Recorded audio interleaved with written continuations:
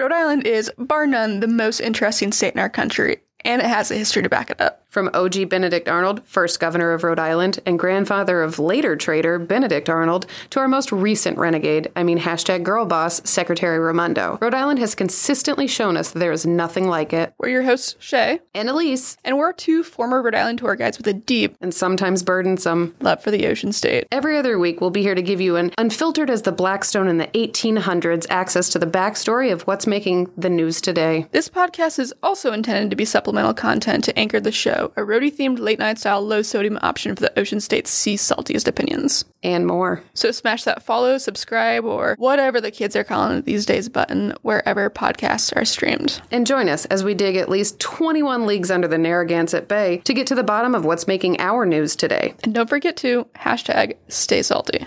Perfect. Will you do the music?